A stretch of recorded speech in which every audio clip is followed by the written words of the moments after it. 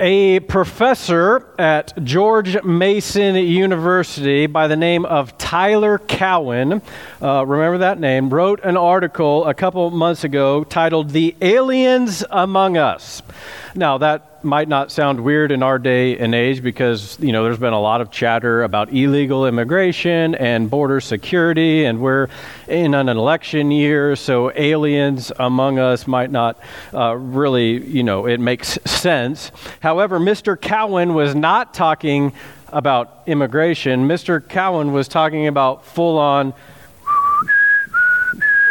like X-Files, E.T., outer space, the aliens among us. Now, in an ironic twist of fate, my wife's maiden name also happens to be Cowen. And we just got back from the East Mountains of Tennessee, where we got to meet the whole Cowen family. Her father, their ancestors actually settled Cowen Town, and so they got to take some pictures, her and her sisters, there in Cowen Town. And point being, I was really hoping to meet Tyler Cowen and, find out if crazy ran in the family or if that was just something that we, experienced. That was a joke. But I did not meet Tyler. Nonetheless, there were some, never mind. But aliens among us is where I was going with that. The premise for the article, Aliens Among Us, was that U.S. Navy pilots have seen an uptick in unexplained aerial phenomena. And the idea, an argument goes, they're taking seriously UFOs, and we should too. Which even after reading the article, I'm still not on that team. However, a number of other people are.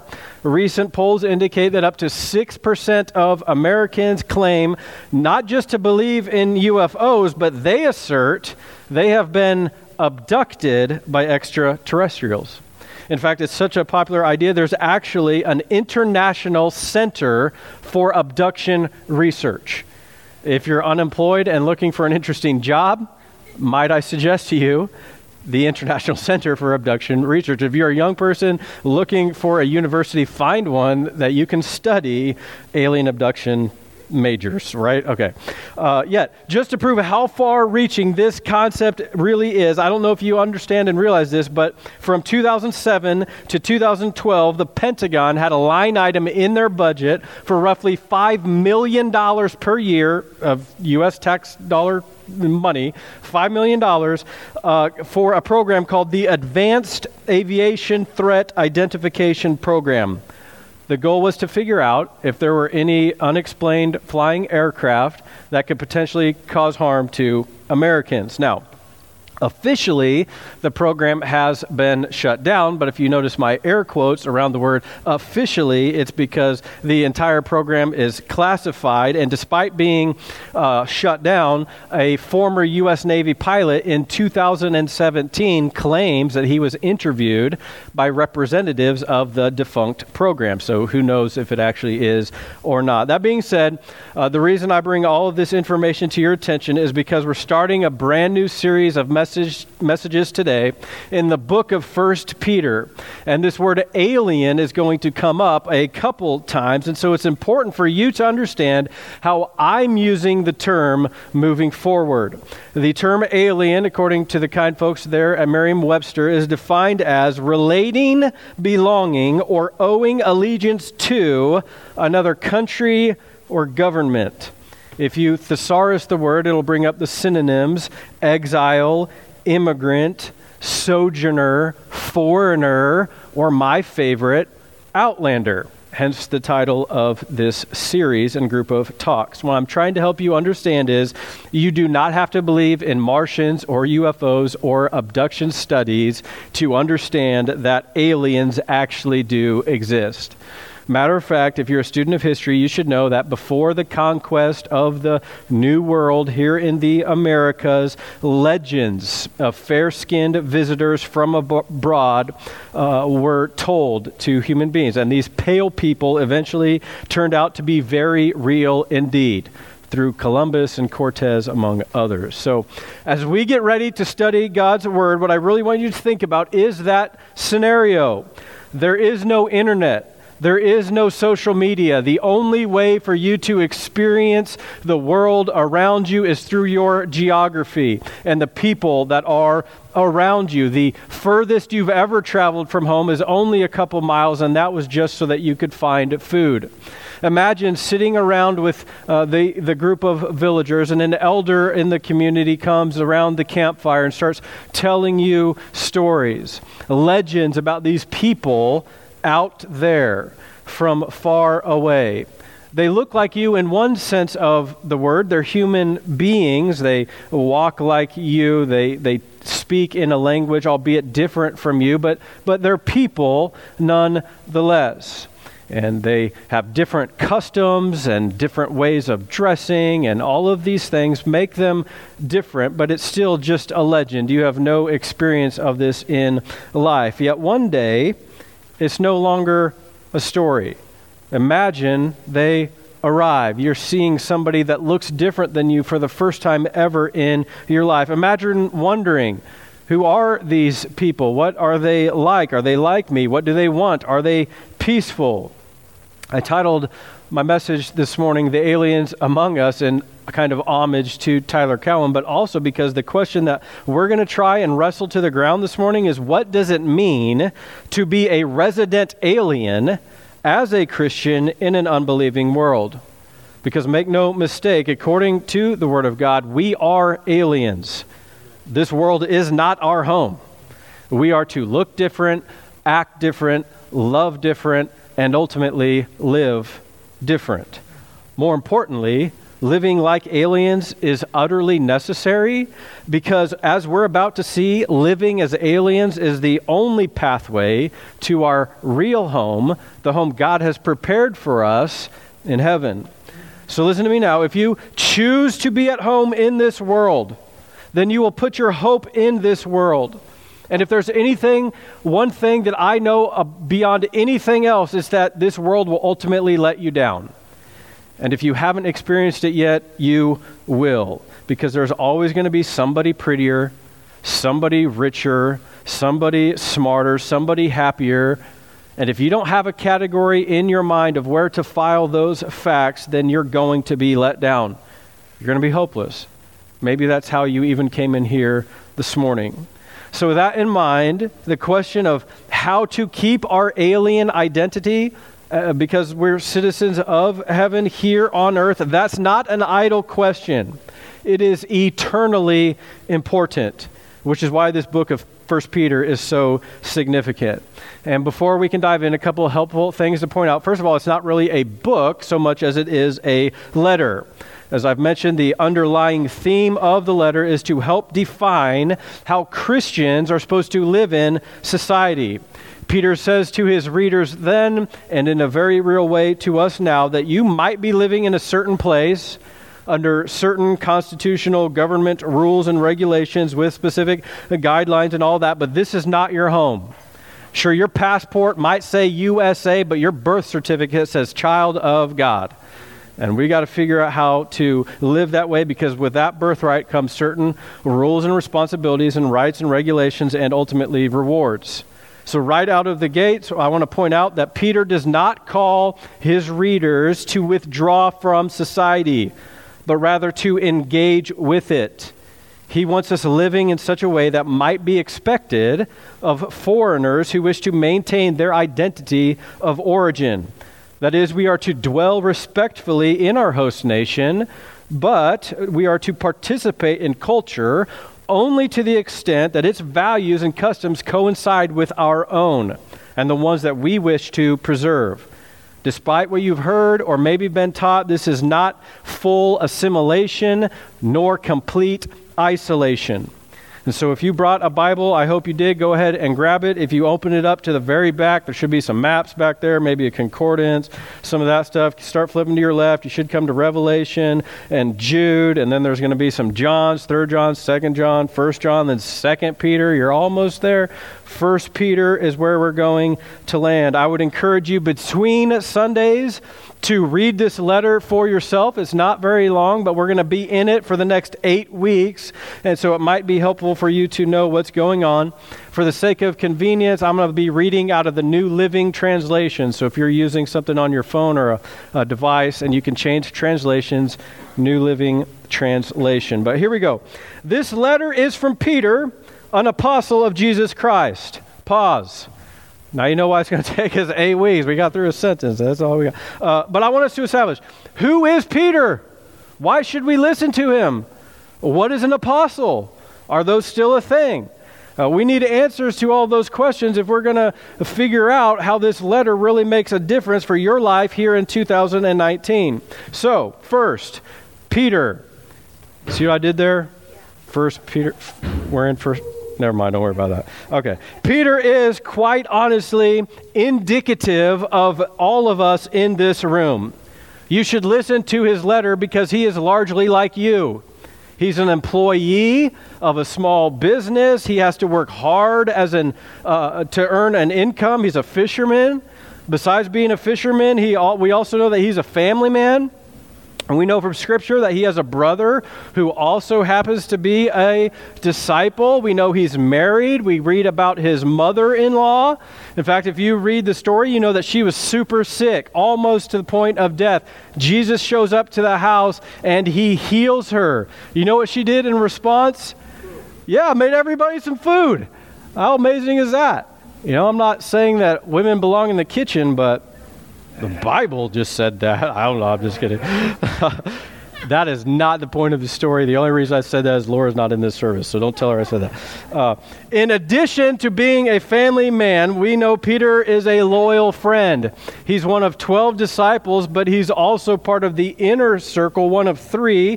Peter, James, and John had unique access to Jesus. So there's the larger 12 disciples and then the 3 that got to do things that the others didn't.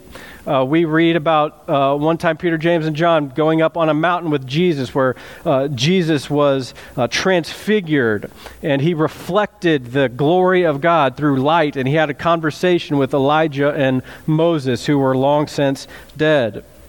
Furthermore, Peter, like many of you, had a nickname.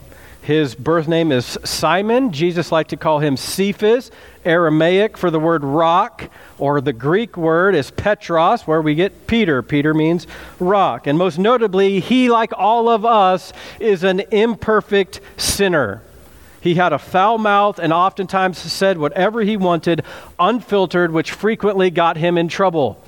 I can relate. See above comment about women in the kid. You know what I mean? Like one day Jesus even called him Satan because of the things that Peter was saying. So the most encouraging thing I hope you can leave here remembering is, if God can use this guy, then there's hope for me. And you're right. There is hope for all of us. Now, where Peter is absolutely distinct from everyone in this room is in regards to this title, apostle. None of us are apostles. Nobody outside of the 12 listed in Scripture are apostles either. Apostles are the authoritative delegates of God that Jesus commissioned to write the Bible, specifically the New Testament, and start the church. Once they did those things, there was no longer a need for apostleship. Now, this can be kind of confusing because the Bible does teach that there is a spiritual gift of apostleship, but it is in no way equal to that of being an apostle. Easiest way I can explain it is that the original 12 disciples, like they were commissioned to create the church, modern day disciples who might have this spiritual gift of apostleship, they can help facilitate creating new churches and new ministries. But again, they do not have the authority that Jesus gave these 12 men. Here's something else that might help. If we're thinking in terms of citizenship, and our citizenship is in heaven, then this book is our Constitution. And Jesus commissioned the apostles to write the Constitution, but nowadays he gives us disciples to teach us what's in the Constitution. It, unlike the U.S. Constitution, is perfect and has no need for revision, and so there's no more need for apostles. So hundreds of millions of disciples, 12 apostles. Peter is one. We should listen to him for that fact alone, but we should also listen to him because he can relate to us. We know things about his life, and he knows things about our lives because people aren't all that different throughout history. Let's keep going. The letter is from Peter, an apostle of Jesus Christ. He says, I am writing to God's chosen people who are living as foreigners. There's our word, parapidemos, aliens, exiles, sojourners, outlanders. I'm writing to them because they're living in the provinces of Pontus, Galatia, Cappadocia, Asia, and Bithynia. That would be modern-day Turkey. Pontus, Galatia, Cappadocia, Asia, Bithynia, those were Roman provinces in that time. Articulated in clockwise fashion. It's actually just modern-day Turkey today. Obviously, Peter is intending to write to a specific group of people during a specific time, but God in his wisdom looked into the fullness of time and knew that we would be reading this letter as well, and we too are God's chosen people living as exiles in a foreign world. More on that to come. Verse 2, God the Father knew you and chose you long ago, and his Spirit has made you holy. As a result, you have obeyed him and have been cleansed by the blood of Jesus Christ. May God give you more grace and peace. Yes, please. More grace and peace to go around. Now, these two verses, it might sound weird, but essentially this is just Peter's salutation. He's saying, yo, what's going down, everybody? I'm trying to, in your email, the same thing you do. Hey, it's Landon. Just want you to know I'm thinking about you. Grace and peace. Carbon copy everybody, text message, whatever. This is Peter's way of doing all of that. It sounds weird because he wrote a lot of verses and words about that, but different language, different time, all that. Here's where it gets really crazy, because verses 3 through 12 are actually just one very long sentence in the original letter. Talk about a run-on sentence, right? You're failing that assignment if you turn that in an English class. 10 verses of a run-on sentence. What's most interesting about these 10 verses, and it's fascinating because despite it being so long, there's no explicit commands, there's no explicit exhortations.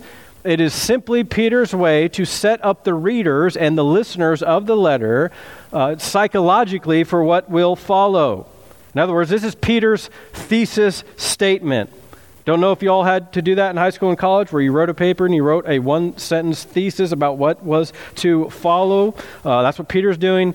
He's obviously not very good at it, okay, because it went on forever, but we want to read it as one sentence, and then we're going to come back and try and break it down. Okay, here we go.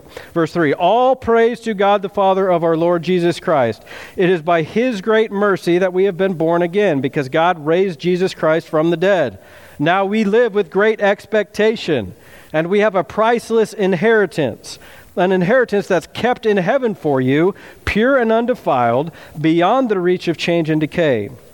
And through your faith, God is protecting you by his power until you receive this salvation, which is ready to be revealed on the last day for all to see. So be truly glad. There's wonderful joy ahead, even though you must endure many trials for a little while. These trials will show that your faith is genuine. It is being tested as fire tests purifies gold. Though your faith is far more precious than mere gold. So when your faith remains strong through many trials, it will bring you much praise and glory and honor on the day when Jesus Christ is revealed to the whole world. You love him, even though you've never seen him. Though you do not see him now, you trust him, and you rejoice with a glorious, inexpressible joy. The reward for trusting him will be the salvation of your souls. This salvation was something even the prophets wanted to know more about when they prophesied about this gracious salvation prepared for you. They wondered what time or situation the Spirit of Christ within them was talking about when he told them in advance about Christ's suffering and his great glory afterward. They were told that their messages were not for themselves, but for you and for us. And now this good news has been announced to you by those who preached in the power of the Holy Spirit sent from heaven. It is all so wonderful that even the angels are eagerly watching these things happen. Here's my summary of Peter's 10-verse summary. Christians are not different in terms of what we go through, but in how we go through them. Christians, you might want to jot this down, are not different in terms of what we go through, but in terms of how we go through it. That is Peter's point. Because of Jesus, which he talks a whole lot about, we are different, but we're not different in terms of what we go through, but rather how we go through it. You should know, if you're new to the Bible, that God never teaches your life is going to be birds singing and unicorns dancing. In fact, 15 times in this letter alone, Peter references suffering and trial. In fact, in case anybody is ever tempted to teach or tell you that your life should be bunnies on rainbows eating chocolates, Peter uses 8 different Greek words to talk about the suffering that you will endure. I don't know about you, but I actually find that encouraging. I don't like it, but I'm encouraged to know that the Bible's not trying to hide anything from me. You know what I'm saying? Like, how horrible would it be if the Bible promised a pain-free life and then you had to bury a child? How horrible would it be if you got devastating health diagnosis, or you ended up going through a divorce, or lost a job, or had addiction problems, or abuse, or infidelity, bankruptcy? The list could go on and on and on. How evil would God be if he hid those things from us, or tried to sugarcoat them in such a way that they're not that big of a deal? How terrible would the Bible be if it taught that if you just live a certain way, then your life is going to be glorious and amazing and all of those things? No, Christians aren't different in terms of what we go through. We're different in terms of how we go through them. Now, in fairness, I don't want to discount anything that you've gone through or minimize any of the struggles that you all have faced, some of which I've maybe already even named, but just in an effort to help put this letter into context, when Peter is referencing suffering and trials, he's talking about the Roman government coming to your home, kicking down your door, only to then assault your wife and daughter in front of you, then to dip them in tar, twist their hair in such a way to make a wick, light them on fire, and impale them on a stick in front of the palaces of the Roman Empire to give the place a light at night. After you were a witness to this, you and your son would then be taken to the Colosseum, where you would most likely be killed by a gladiator or an animal for the amusement of the mob. This is what Peter is talking about. This is real life during first century Christianity. And I don't want us to again minimize what you're going through, but I do want us to spend a little bit of time discussing what trials and suffering are, because as you know, we are going to go through something. All of us will. And if it's not about what we go through, but how we go through it, then we need to chat a little bit about how we're supposed to go through it. So you might want to jot some of these things down to help you. First of all, trials are varied. I think God is asking us to consider that trials are varied. Look at verse 6. So be truly glad. There's wonderful joy ahead. Talk about a different perspective. Even though you must endure many trials for a little while. We're going to talk about wonderful joy next week, so we're going to bypass that right now. Just focus on this idea of many trials. Peter says you might have to endure many trials. Many in terms of quantity, and many in terms of category. You know, suffering can come a lot, and it can come in a lot of different ways. This is important for us to realize, because your trials might not look like my trials. And it's often easy for us to look at somebody else's trials and say, well, if they would just do this, and, you know, I did this, and this is what helped me, and if I can go through that, they can go through that. And how quickly we are to forget that we're not them. And a lot of people are quick to judge your journey based on what mile they walk in on, but they haven't seen the race from the beginning. You know, our starting lines are different. Our finish line is the same, but we're going to take a lot of different trails to get there. And we have to remember that and keep that as our perspective. Our paths aren't the same. Our trials are varied in terms of quantity, in terms of category. They're also different in terms of duration. It says here that we're going to endure it for a little while. Now, your little might be different than my little, and your definition of a little while might be different from somebody else's, but that's what Peter says. We're going to have to endure many trials for a little while, and we've got to put that in our minds, that praise God, there's an end to what we're about to go through. And if God is with us, but 1,000 years are like a day to God, then the whole perspective of time enduring through trials is going to be different for every single one of us. Again, we've got to remember that while we're in the midst of it. We're not different in terms of what, we're different in terms of how. And our how is to recognize there is light at the end of the tunnel. I can get through this because God is with me. Most people don't struggle with the how, though. Most people know they can get through it. Most people struggle with the why. Like, oh, I know I can, but why am I having to at all? Like, why are there troubles even to begin with? And thankfully, Peter actually tells us that. He says trials meet needs. That's why trials happen, because trials meet needs. Look at verse 7. These trials, what's the point of them? They're going to show you that your faith is genuine. I'll say it like this. A faith that cannot be tested is a faith that cannot be trusted. I don't presume to know why God chose to order the world like that. I just know that he did. And I see case after case in Scripture where that's what happens. Abraham and Isaac. Abraham's faith is tested. Noah had to build a boat despite the fact he'd never seen rain or a flood. His faith is tested. Jesus was led into the desert in order to be tested. A guy named Paul traveled around the Roman Empire starting churches, trying to convince people of the difference that Jesus could make in their life because he raised from the dead and we can be made new because of that truth. And he started these churches, and he would often write letters back to the churches after he left to help them navigate the situations that they would be going through. In one of his letters to the Colossians, Paul calls Luke, Mark, and Demas his fellow workers. He says the same thing in a letter to a guy named Philemon. But the reason you don't know who Demas is because Paul wrote these grievous words to a guy named Timothy. He says, Demas, having loved this present world, has deserted me and gone to Thessalonica. Demas threw away his hope in the future world in order to live for the love of the present world. His faith wasn't genuine.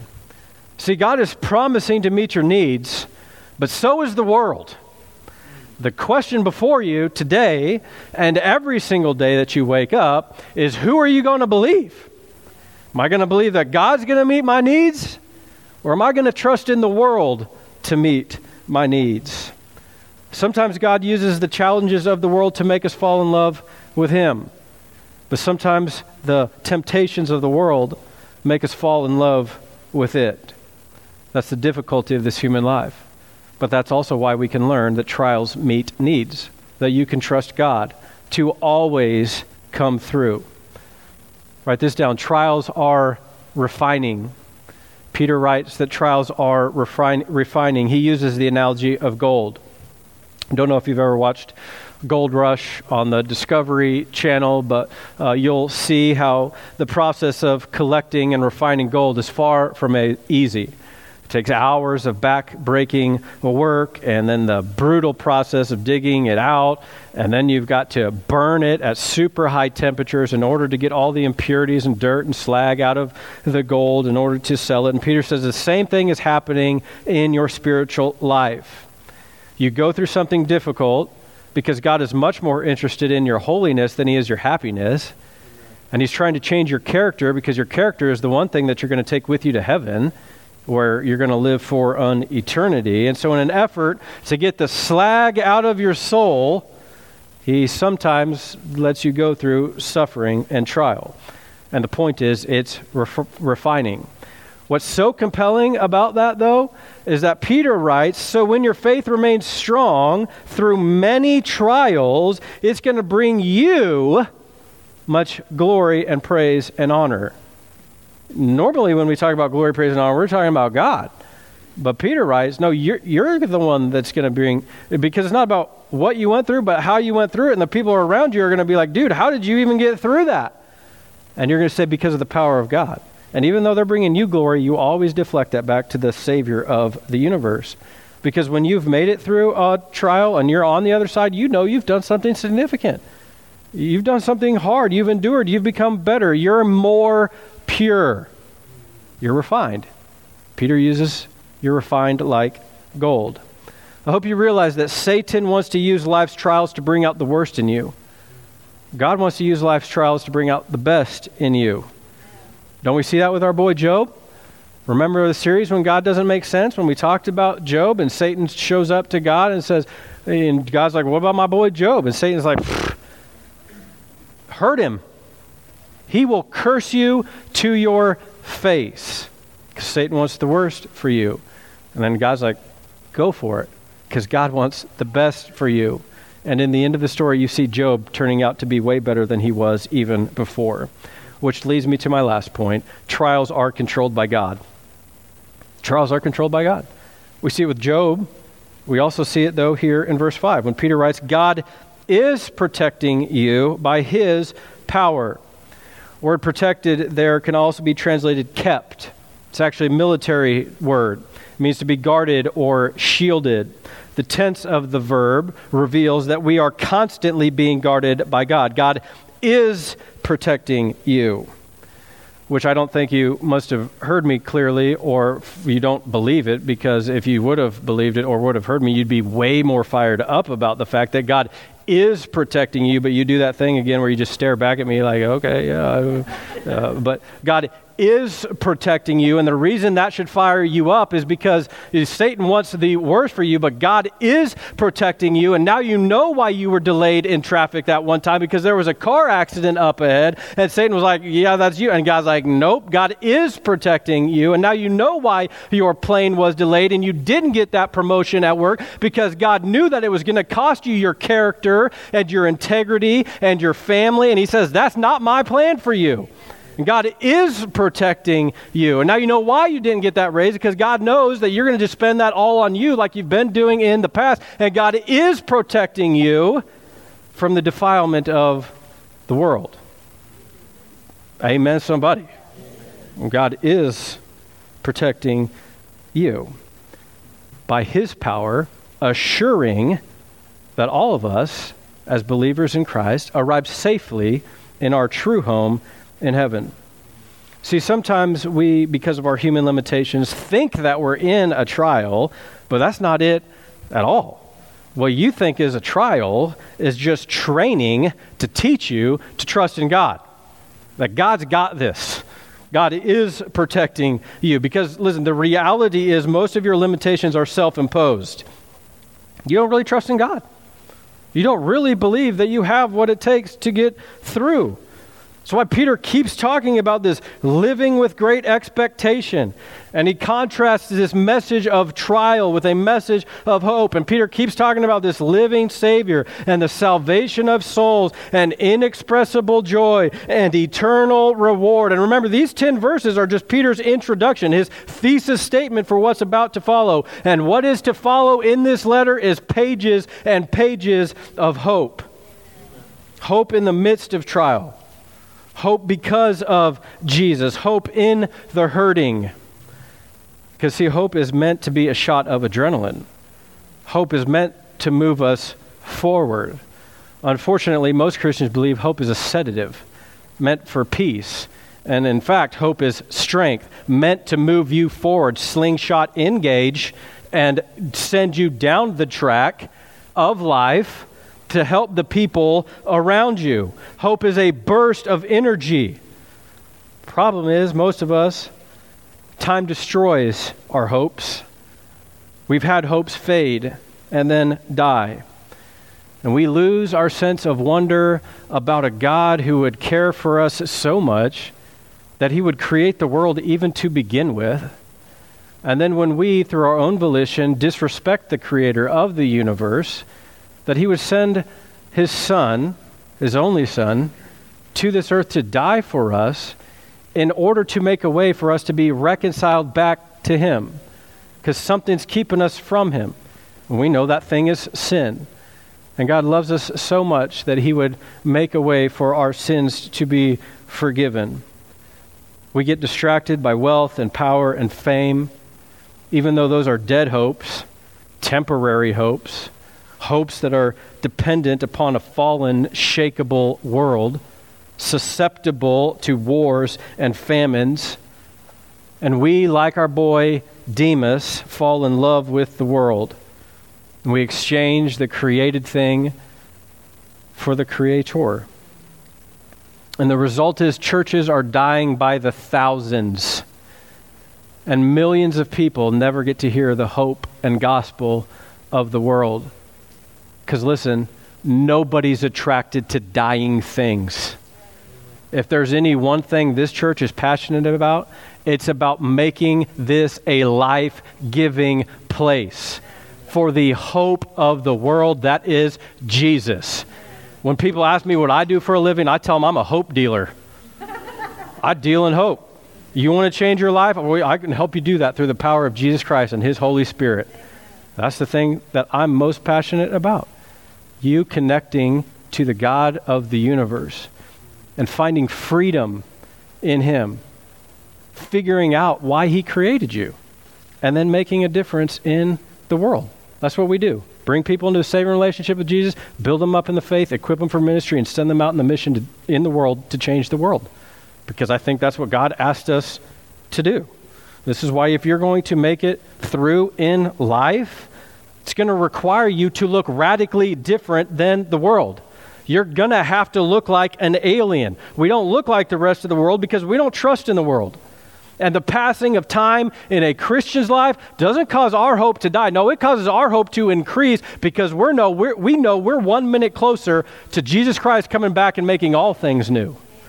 And us spending an eternity in heaven with Him. Write this down and we're done. Trust in the process even when you don't see the progress. Trust the process of enduring through trial even when we don't see the progress. Because one day God's going to make it all worth it. Christians are not different in terms of what we go through, but in how we go through it. And in how we go through it is in a life-giving way, finding hope in the God of the universe, knowing that this is not going to last forever. God, thank you for your word. Thank you for each person that is here today. Thank you for this letter from Peter. Thank you for allowing it to endure for thousands of years. Thank you for the men and women who gave their lives so that we could have a copy of it today. Thank you for the freedom that we have to come and gather in this place and read from it freely. Thank you for the men and women, again, that have helped make that possible. And God, we're just right now trying to humble ourselves, shut off everything that's happening in our brains and hear from you. God, I'm asking you to do what only you can do right now and just speak to our hearts. Challenge us in these ways. Help us view our trials through new light. As we continue to pray, I believe that God is speaking to you right now. Maybe encouraging you, maybe challenging you. Perhaps He's asking you to surrender your life maybe for the very first time. That this living hope through Jesus Christ, maybe this is the first time that's really light bulb moment for you. And God is saying, surrender. There's freedom here in the forgiveness of sin. I just want to give you a chance to do that right now because yes and amen to a living hope in Christ, but you don't know when that living hope is going to come back or when you might be called home. And so I want to give you a chance just to know in your heart that you've been forgiven and that you'll spend an eternity with Christ. You can just say, God, I believe in your Son Jesus, that He died on a cross but rose from the dead. And I have hope in Him. Forgive my sin. Draw me close to you. Change my life. God, thank you for changed lives. Thank you for the message of hope. Help us encounter the world in a different way when we leave this place. Help us make a difference for you. We ask all this in Jesus' powerful name. Amen. Would you guys stand and worship with us?